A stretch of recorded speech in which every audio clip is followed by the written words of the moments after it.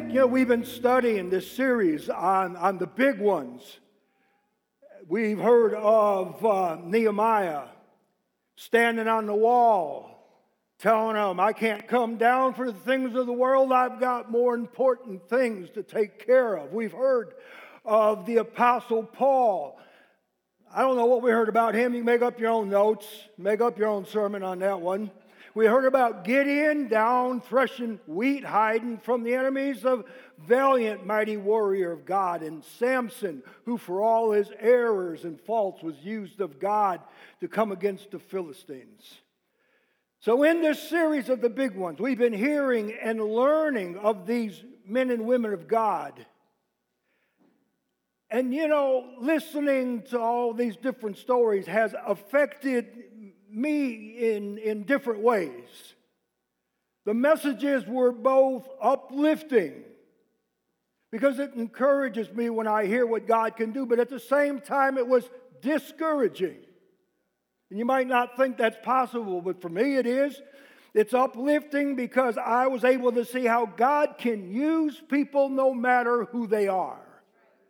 And that means that God can use me, He can use you. But it was discouraging to me because so many of those bad traits that I saw in some of these individuals, if I'm honest with myself and I look in the mirror, I see them in myself. But you see, that's okay because it challenges me. And I hope that you have gotten some of the same things out of these messages that I have. You see, we can be used of God, as these were, regardless of how we look at ourselves or at how other people look at us. I just reminded of the story of David. God had rejected God had rejected Saul and sent Samuel on the way to anoint the new king. And all the sons of Jesse walked by. Not this one, not that one, not that one. It was the young, ruddy boy out watching the sheep that the Lord chose. And why is that? See, man looks on the outside, but God looks on the inside. So regardless of how you look at yourself or how the world looks at you, God can use you. And also we learned that we can overcome those traits that many of them had that hindered their walk with God. You see, that's what's so good. That's what's so great about Scripture. It reveals both the things that we like and the things that we don't like. Which, if we learn from it, makes our walk with God so much easier. Whether the Word reveals right or wrong, good or bad, flesh or spirit, obedience to the Word develops in us and develops us into the people that God wants us to be. And that's how Joshua became, for me, one of the big ones. He was a man who was just willing to allow the Lord to work through him, to use the Word and become what God wants him to be. Before I go much further, I have some scriptures here in Joshua 1. It says, now it came about after the death of Moses, the servant of the Lord, that the Lord spoke to Joshua, the son of Nun, Moses' servant, saying, Moses, my servant, is dead. So now arise, cross the Jordan, you and all this people, for the land which I am giving to them, to the sons of Israel. Every place on which the sole of your foot stepped, I have given it to you, just as I spoke to Moses. From the wilderness and this Lebanon, even as far as the great river, the river Euphrates, all the land of the Hittites, and as far as the great sea toward the setting of the sun will be your territory. No one will be able to oppose you all the days of your life. Just as I have been with Moses, I will be with you. I will not desert you nor abandon you. Be strong and courageous. For you shall give this people possession of the land which I swore to their fathers to give them. Only be strong and very courageous. Be careful to do according to all the law which Moses my servant commanded you. Do not turn from it to the right or to the left, so that you may achieve success wherever you may go. This book of the law shall not depart from your mouth, but you shall meditate on it day and night, so that you may be careful to do according to all that is written in it. For then you will make your way prosperous, and then you will achieve success. Have I not commanded you? Be strong and courageous. Do not be terrified nor dismayed, for the Lord your God is with you wherever you go. He is faithful. Amen. You know, Joshua was such a pragmatic person. He wasn't flamboyant and he wasn't proud, even though at many times he had reason to be. He was no Moses, although God did elevate him in the eyes of the people. He was no David. He wasn't an Elijah. For Joshua, there was no mountaintop experience where he went up into the mountain and the clouds descended, and there he spoke to God face to face as though they were friend to friend. There were no crowds writing songs about him like they did about David. There was no list of miracles for him to look back on. But it was simply his adherence to God's word, his adherence to God's voice, that made him the great leader that he was. He was a man who dealt with the practical even if he didn't understand it. Have you ever found yourself in a place with God where you're asking God for an answer, you're asking God for a vision, a way, and the answer comes to you and you have no idea what it means? And you know what our place is? To simply do it. And this is what made Joshua so great. If God said it, that settled the matter for him. How many of us would be better off if after hearing from the Lord, we had just accepted it and gone on? This was the good trait in the many traits that comprised the character of Joshua. In Judges 2:7, it says this: the people served the Lord all the days of Joshua and all the days of the elders who survived Joshua, who had seen all the great work of the Lord which he had done for Israel. Now, in case y'all haven't figured it out, it's not going to be just a normal sermon. When I chose Joshua and I went home and I began to study, I stopped several times and asked the Lord, I'm going, what did I do? I told someone just this morning out in the foyer, I said, I should have picked Jonah, a one-story character.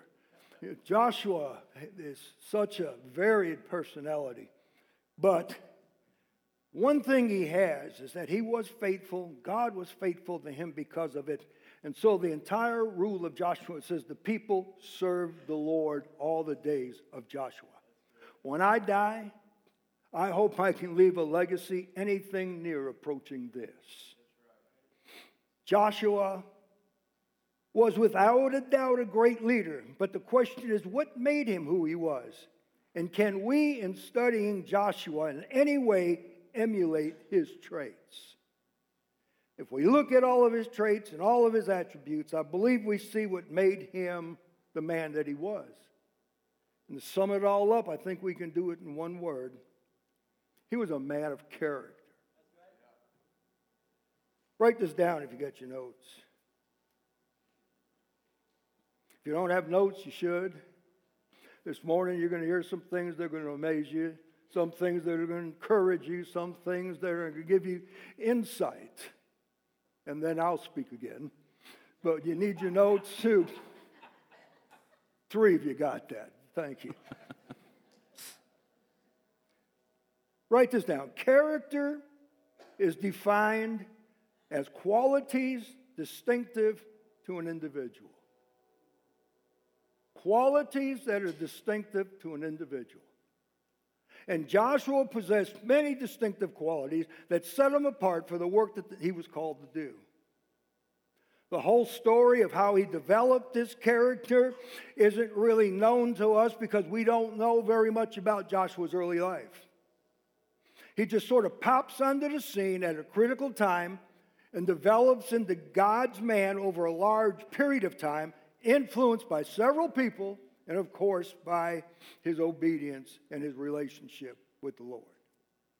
When the Lord needed someone to take a stand, Joshua was there. You know, Nano, he wasn't like Samson or David or Samuel, where we have their story from birth on. One day, we don't know him, and the next day he's there. Yeah, I mean, there's not a whole lot on Joshua before Moses passes away. But like Jack was saying, Joshua was a man of a ton of qualities. His character was giant, and there's so many things that make up Joshua's character. There's a lot of people out there that would look up here and say there's a lot of character on stage, but I don't want you to define those qualities because they're probably not something we want to hear right now. You can laugh. It's okay. I know we need to wake up. So, the first time we really see Joshua and the characteristic of him being a great leader is it's not whenever he gets exalted as the leader, kind of the person leading the Israelites into the promised land. It's back whenever he is still serving Moses. All right? And so they're still wandering in the wilderness. They wandered for 40 years. And so they're still wandering in the wilderness. And the Israelites are starting to complain. They're like, I don't want to wander no more. Where is this land? It's not worth it. I'm tired of following Moses and this guy. They're just complaining about it. And they actually start thinking, we were better off in Egypt. They were like, we're better off in Egypt. What are we going to do? Hey, I have an idea. We can get a new leader. We can shove Moses and Aaron and them and get them out of the way, get a new leader, and go back to Egypt, the place that God himself sent plagues and just did miraculous works to get us out of. Mm-hmm. They were so discouraged. They were so disgruntled about the place that they were in. And so Moses was the one that was leading them. And if you look in Numbers 14, 5 through 9, you'll see Joshua's first big step as a great leader. And then it says, Then Moses and Aaron fell on their faces before all of the assembly of the congregation of the children of Israel. But Joshua and Caleb, who were among those who had spied out the land, tore their clothes, and they spoke to all of the congregation of the children of Israel, saying, The land we passed through to spy out is exceedingly good land. The Lord delights in us, all right? Then he will bring us to the land and give it to us, a land which flows with milk and honey. Only do not rebel against the Lord, yes, nor fear the people of that land, for they are our bread. Their protection has departed from them, and the Lord is with us. Do not fear them. Mm-hmm. Okay? So at this point in his life, Joshua was just a foot soldier. He was a spy. He had went with Caleb, and they had went and spied out this land. He wasn't the great leader. He wasn't who everyone looked to. And I can only imagine being in front of thousands and thousands and thousands of people that are ticked off and yelling at you, and just to sit there and say, nope, I've had enough. They're on their faces. I'm going to stand up and I'm going to say something. I'm going to remind you guys that God is the one that promised this to you, and God is faithful. Don't get weary about it. Don't get weary about it. And so Joshua wasn't this big, great leader, but he showed courage, and he stepped out in faith whenever he was needed. It's part of being a great leader. And so you'll have to bear with me because the story of Joshua it's crazy. There's so many good things, but it would take probably an entire month to run through all of Joshua. So I am going to be hitting the big parts and skimming through it. And so we continue in Joshua. We get back in Joshua. And Moses has passed away. All right? Joshua is getting ready to lead all of Israel into the promised land. That is a task that I know I myself could not undertake. Like, there's so many things going against them. There's so many things going against them right now. They've got to cross this massive river, the Jordan. They've got to defeat all of these different cities and just places. But Joshua is always looking to God. In everything that he had done, he always looked to God. And so, they're sitting there, getting ready to cross the Jordan. So Joshua sends out 2 spies, all right? And they go, and they actually come up on a place called Jericho. You guys know this.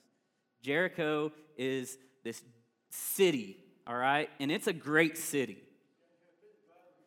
It is a great city.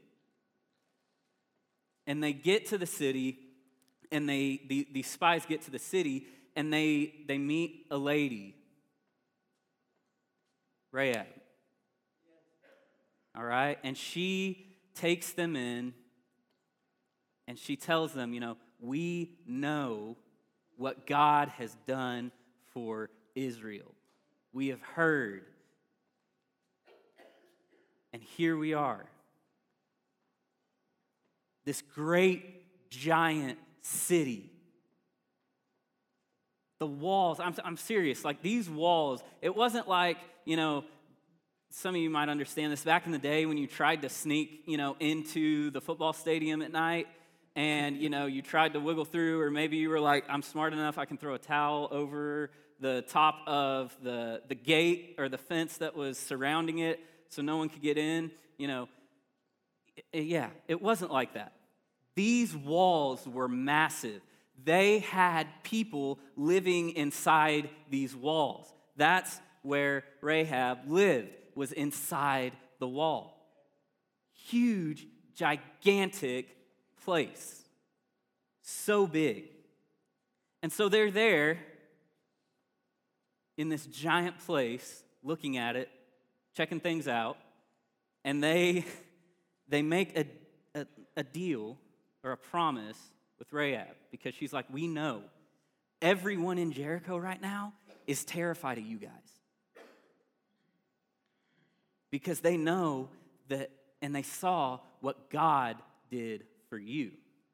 And they know that you're coming. And so in the story it goes on, and the king hears that the spies are there and sends some men to her house.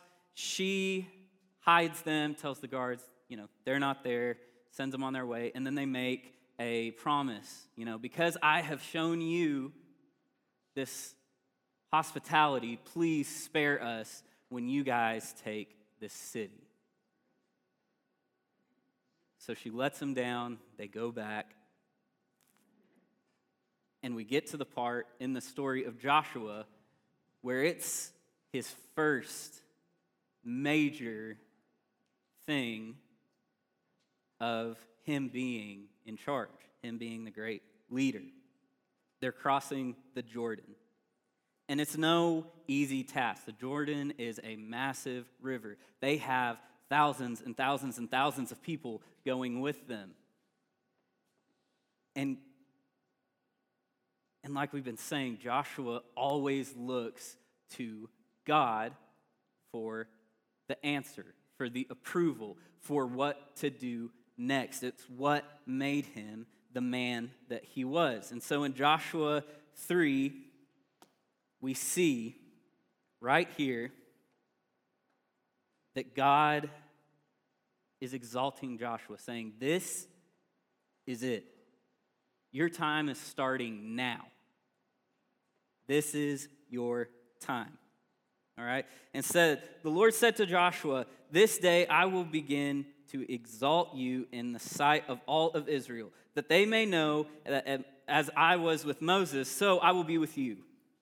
You shall command the priests who bear the ark of the covenant, saying, when you have come to the edge of the water of the Jordan, you shall stand in the Jordan." So Joshua hears from the Lord. Joshua, being who he is, does what God says. It goes on to say how they crossed the Jordan. The priests carrying the ark went and they set foot in the Jordan. And when they stepped foot in the Jordan, the waters swelled up. Miracles started happening, and the waters swelled up way upstream, and everyone crossed on dry land.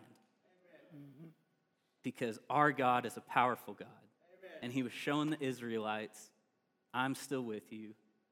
I am with Joshua. Get ready to come home. And so they crossed the Jordan.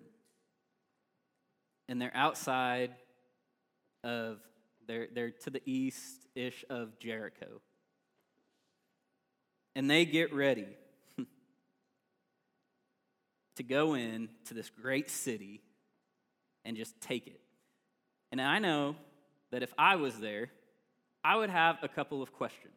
One being, how in the heck are we going to take a city with these massive walls, with this giant city that is locked up and barred up, no one's coming in, they aren't going out, they are just inside, how the heck are we going to take it?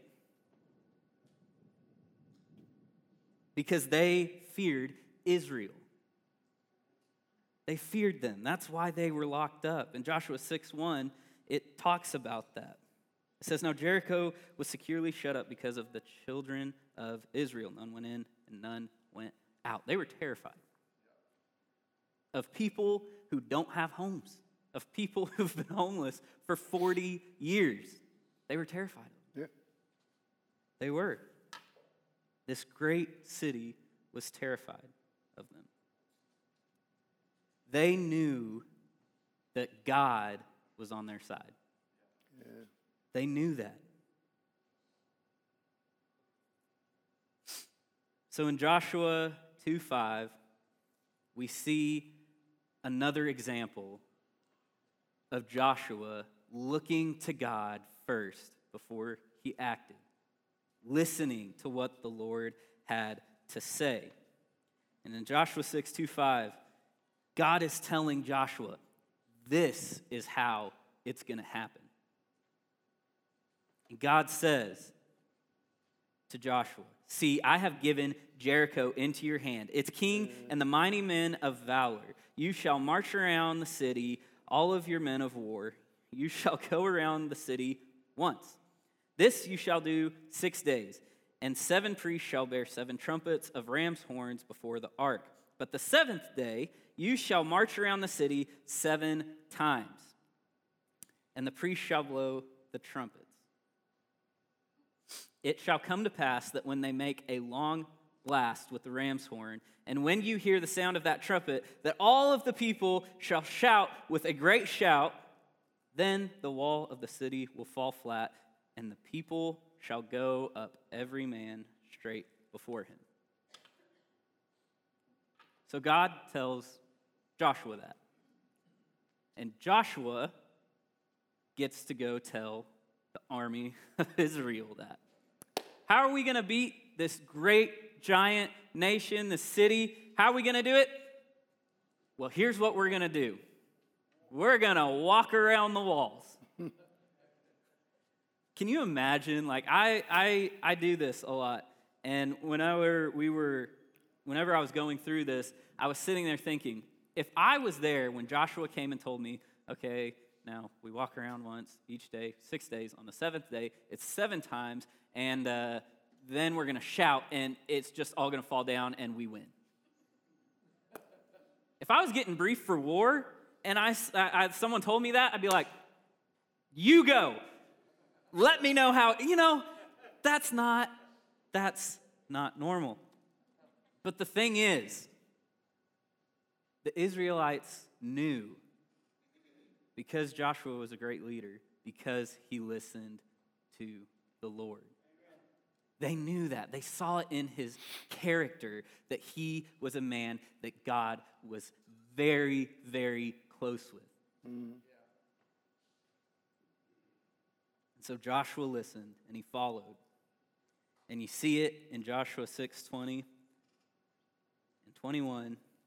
So the people shouted. They've already walked around. This is the seventh day. So the people shouted when the priests blew the trumpets. And it happened when the people heard the sound of the trumpets, and the people shouted with a great shout, that the wall fell down flat, and the people went up to the city, every man straight before him, and they took the city. And they utterly destroyed all that was in the city, both man and woman, young and old, ox and sheep and donkey, with the edge of the sword. Because God was for them. Yeah. Because God was with them. And because they had someone that listened very closely to God. Yeah. Joshua was courageous. He stepped out in faith every single time that he did something and listened to what God had to say. There's two major things right there already that Joshua accomplished because of the Lord and adhering to what the Lord had to say. That's right. He exalted Joshua as a great leader. But as all of you know, and as all of you have done too, we know that no one except Jesus was ever perfect or will ever be perfect. Amen? Amen. It don't matter how much of a great leader you are, you're still going to mess up. I still mess up all the time, and I'm not even a great leader. But Joshua was this great leader. But there were a few things, Jack. There were a few things that happened in Joshua's life. Joshua did, indeed. Yeah, as Nano said, Joshua developed into not only a great political leader, but he was a great military leader. I believe 31 nations fell under the military leadership of Joshua. 5 kings were killed and destroyed. Of course, we saw the crossing at the Jordan and the conquest of Jericho. All of these came to pass because of the leadership of Joshua. But in the taking of Jericho, God did lay out specific plans. In Joshua's credit, he passed God's word on to all of the people. The primary thing being, God said, I go before you. This battle is not yours. This battle belongs to me. At the siege of Jericho, although it was Joshua who led the armies, it was the Lord who led the battle. And back in those days, everyone knows that in the battle, the booty goes to the leader.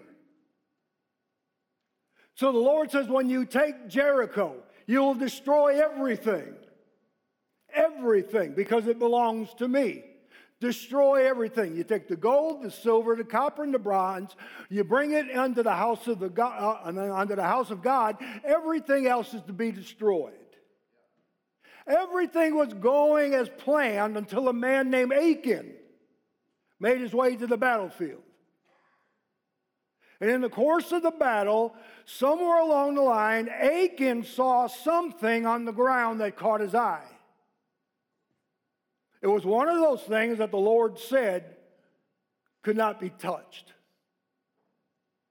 But the lust of Achan overtook his good sense, and he gathered it up unto himself. He hid it within his robes, carried it back to his tent, dug a hole, and buried it in the ground. Which leads, as Paul Harvey would say, to the rest of the story. I know 80% of y'all are going, who is Paul Harvey?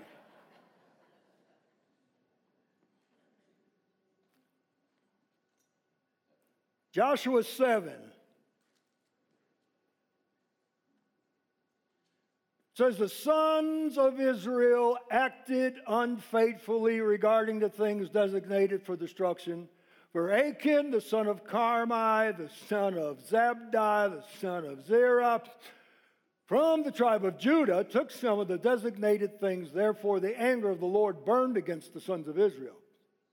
Now Joshua sent men from Jericho to Ai, which is near Beth-aven, east of Bethel, and said to them, go up and spy out the land. So the men went up and spied out Ai. Then they returned to Joshua and said to him, do not have all the people go up. Have only about 2,000 or 3,000 men go up and attack Ai. Do not trouble all the people there, for they are few. So about 3,000 men from the people went up there, but they fled from the men of Ai. And the men of Ai struck and killed about 36 of their men and pursued them from the gate as far as Shebarim, and struck them on the mountainside, and the hearts of the people melted and became like water. Then Joshua tore his clothes and fell to the ground on his face before the ark of the Lord until the evening, both he and the elders of Israel, and they put dust on their heads. And Joshua said, O Lord God, why did you ever bring this people across the Jordan only to hand us over to the Amorites to eliminate us? If only we had been willing to live beyond the Jordan. How quickly we change. How quickly we change.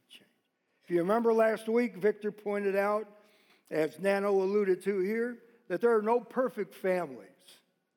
There's no perfect people. There's no perfect leaders. Here we see, in my humble opinion, for all of his character, his ability, and leadership, that Joshua is not a perfect man. Although Achan is the one who brings this curse on Israel, Joshua may have acted rashly in his advance on Ai. It says in verse 2, now Joshua sent men from Jericho to Ai. In the wilderness, he watched and he learned from Moses, as Moses would inquire of the Lord. After the death of Moses, as Nano pointed out, it was the Lord who instructed Joshua and exalted him in the eyes of the people. At the Jordan River and before the siege of Jericho, Joshua both sought and received the guidance of the Lord. This built confidence in the Lord in Joshua's heart. And confidence is a good thing as long as we remember where to place our confidence. King David says, from where comes my help? My help comes from the Lord, the maker of heaven and earth. We need to remember our God is sovereign. He is omnipotent, omniscient, omnipresent. He knows us better than we know ourselves. And for that reason, write this down. For that reason, it is not only the big choices we should give to the Lord, but every choice. Amen. Not only the big things, but everything. Now let me clarify that. If you go to Walmart, pretty sure I've seen Roy Dean doing this. If you go to Walmart and you're standing in the toothpaste aisle, and you're trying to decide whether to get cavity fighting or teeth whitening toothpaste, you don't have to fall on your knees and wait for an answer.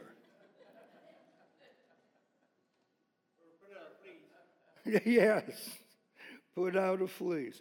But I am saying that we make far too many decisions for ourselves that affect our spiritual lives, our personal lives, our families, our friends, our church, without inquiring of the Lord. Amen.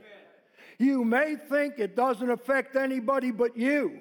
Achan thought it would affect nobody but him, and it brought a curse upon the entire nation of Israel. The things you do and the choices you make not only affect you, but it affects everybody around you. You need to seek and inquire of the Lord. And that's why I believe, maybe, just maybe, the great victory at Jericho made Joshua and his fighting men a bit overconfident. Or maybe in his enthusiasm to claim the land, Joshua failed to wait on the word of the Lord. It could have been that if he had sought the Lord, if he had sought his guidance, didn't drop his papers. If he had sought his guidance and his instructions, that the sin of Achan might have been revealed and the defeat at Ai and the loss of 36 men could have been prevented. I can't say definitively this is the case, but I do know that so often and I'm pretty sure you, have found ourselves after receiving a blessing from God, whether it's answered prayer, whether it's a healing, whether it's a financial need, a deliverance, a spiritual renewal, that we have become convinced that we played a bigger part in it than we really did. We always need to remember, it is not by might, nor by power, but by my Spirit, saith the Lord. Amen. But whether or not this was a factor, after the defeat, Joshua, true to his character, fell on his face before the Lord. And as we read, after that small episode of doubt, Joshua obeyed the word of the Lord and cleansed Israel of their sin.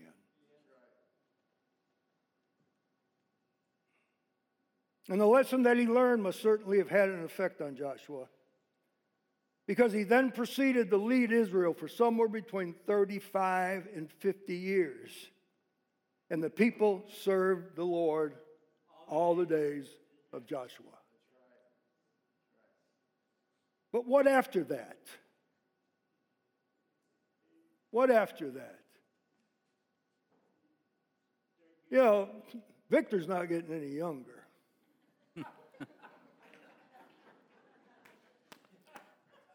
Real quick, this is not in my notes. No. I've been coming here about 9.5 years now. First time we came to church here was because of my grandson. And we left. I told my wife, I said, it's one of these churches, one of them young pastors. Here we are 9.5 years later, and I watch Victor on when he's up here preaching, or if I watch it on TV, and I go, man, he's getting old.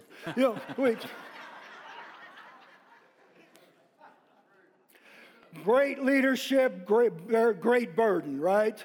And so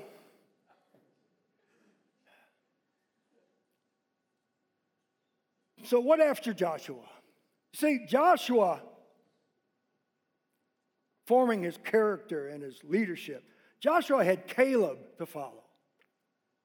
When the spies came back and they brought back conflicting word, 10 of them saying, there's giants in the land, we can't take it. And Caleb is standing there telling the people, no, we can go in. On the second day, Caleb and Moses are standing there going, we can take it. And the people are going, stone them. Joshua stands up beside them. So Joshua had Caleb. He had Moses. 39 years after that incident, he had Moses that he served and learned from and grew under. He had the Lord as his guide and as his instructor. But Nano, after Joshua and the elders had their time, you can't just look at the present. Because things don't end with us. No. They go on. There has to be something to follow. Yeah. And what is it that happened with Joshua and the elders? Well, this is where we see another part in the story of Joshua that I would consider another shortcoming. This great leader that led all of the nation of Israel into the promised land. They took down all these cities, as Jack was talking about. But what happened? Jack shared scripture that said, all the days of Joshua, the people served they knew. But what happened after? What happened to the next generation? When Joshua passed away, we see it in Judges 2:10. And it says, when all that generation had been gathered to their fathers, another generation arose after them who did not know the Lord, nor the work which he had done for Israel. Then the children of Israel did evil in the sight of the Lord and served the Baals. And they forsook the Lord God of their fathers, who had brought them out of the land of Egypt, and they followed other gods from among the gods of the people who were all around them. And they bowed down to them, and they provoked the Lord to anger. This is where it's going to kind of get a little heavy, because the next generation is something I feel very strongly about. God has laid the next generation on my heart. And I might step on your toes, and I'm sorry if I do, but whenever I was writing this out, it was like punching myself in the face too. It hurt. Because this is where we're at, guys. In our world, we are seeing with each generation more and more and more who don't know the Lord. Mm-hmm.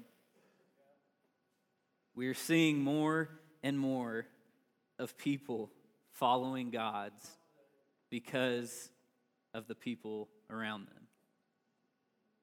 And I get ticked. Because even, and I'm not saying just here, but Christians, the Big C church, even in the church, I hear it all the time, people sitting there and complaining about the next generation. They're so godless. They're so lazy. They only do what they want to do. And I've had people, Christians, come up to me and look me in the face and say, your generation is so far from God. And every single time I hear something like that, especially from a Christian's mouth, I want to look them in the face and say, I hear you, but what the crap have you done about it?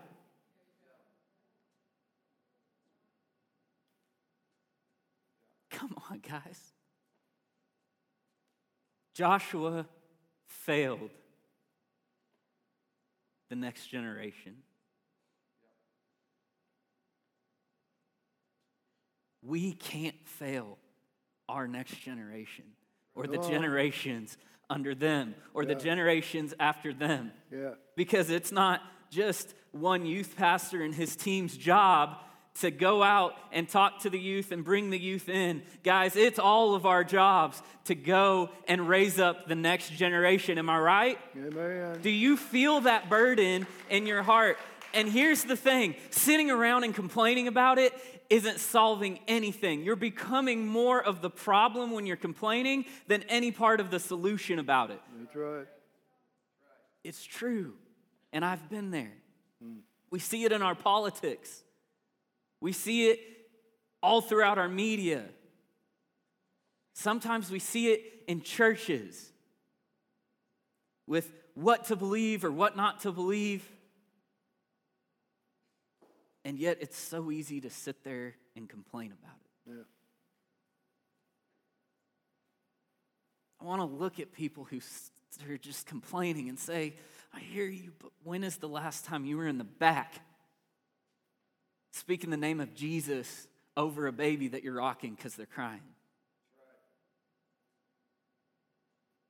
When's the last time you got on the floor and rolled around with kids and let them throw balls at your head and build a relationship with them and build a foundation with them so that they have a foundation to know who Jesus is? That's right. This isn't a guilt trip. If it seems like one, I'm sorry. I'm not trying to guilt trip you. But I want to look at them and say, when is the last time you served the next generation. Joshua failed at this. We can't. We can't. And I know some of you might not be able to go and crawl on the floor with kids, and some of you might not feel led to come and sit in a youth service and talk to youth. But here's the thing. You serving someone 20 years younger than you by just talking to them, sitting down, having coffee with them, teaching them what the Lord has done for you, using your testimony, it will inspire them and put the knowledge in them so that they can go and they can teach the generation under them and the generation under them. But it's not up to one person. The job falls heavy on all of us, That's that right. the next generation is able to know the Lord. That's right. Amen. So I want you to write this down. Will I engage or will I complain? Ask yourself that.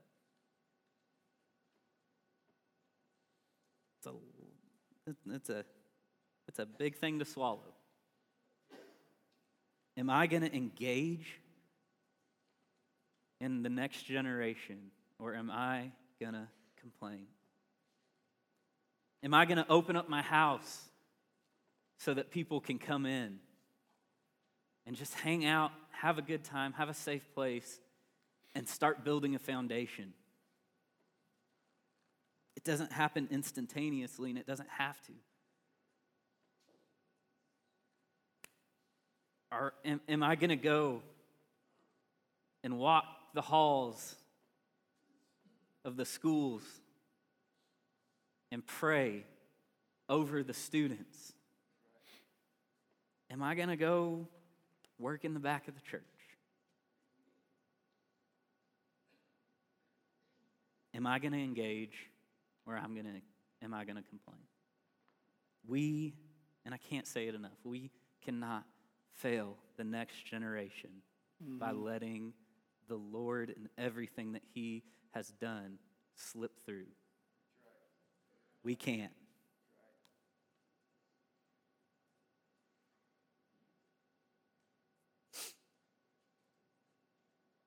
Now you can take a deep breath. Okay, done yelling at you. But it's something that is on my heart. And it doesn't matter how great of a leader there is. How many of you guys know, you've heard the saying before, with a family, it takes a village, right? We are a family. And it's going to take every single one of us to reach the following generations. Right? Absolutely.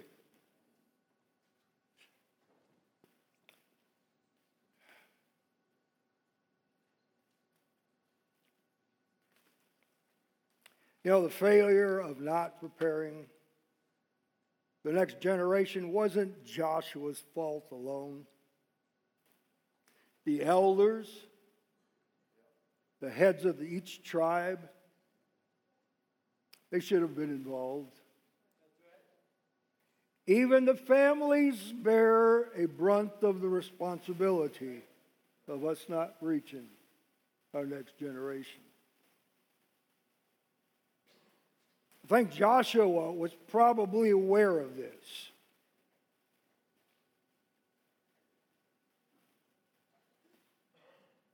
You can stand in front of a group of people like Victor does every Sunday, but this is just sort of a Sunday brunch. It then becomes your responsibility to go home and spoon feed your family.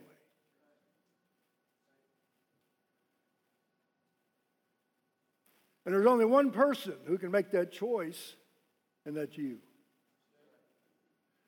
Joshua said this in the 24th chapter of the book of Joshua. Then Joshua gathered all the tribes of Israel at Shechem and called for the elders of Israel, for their heads, their judges, and their officers, and they presented themselves before the Lord.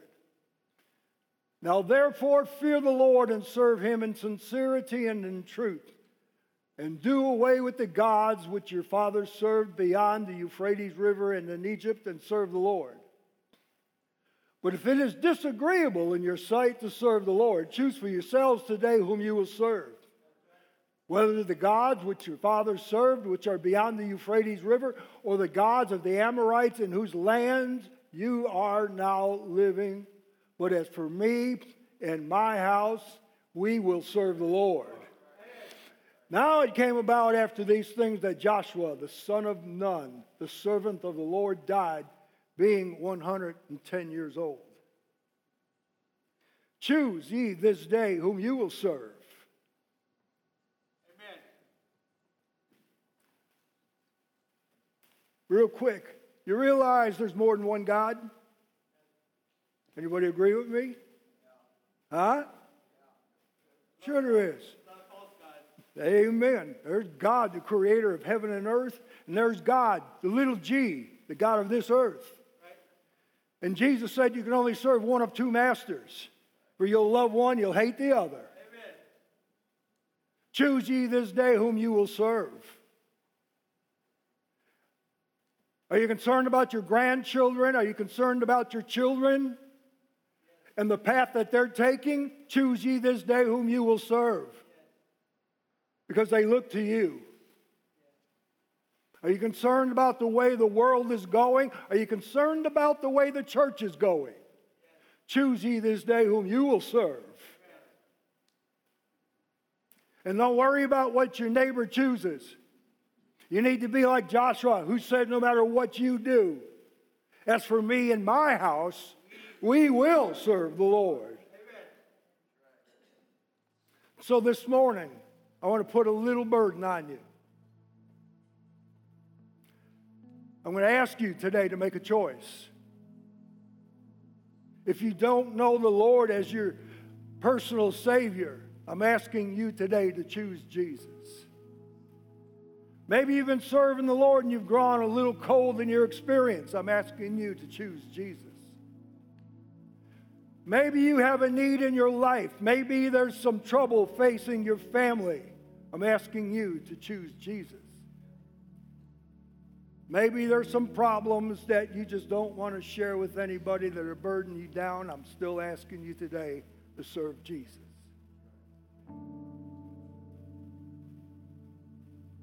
And if you make that choice this morning, I don't want you to bow your head. I don't want you to look at me. Because if you make that choice, I believe you should want everybody to know it. So this morning, if you have chosen to follow Jesus, I'm going to ask you to stand.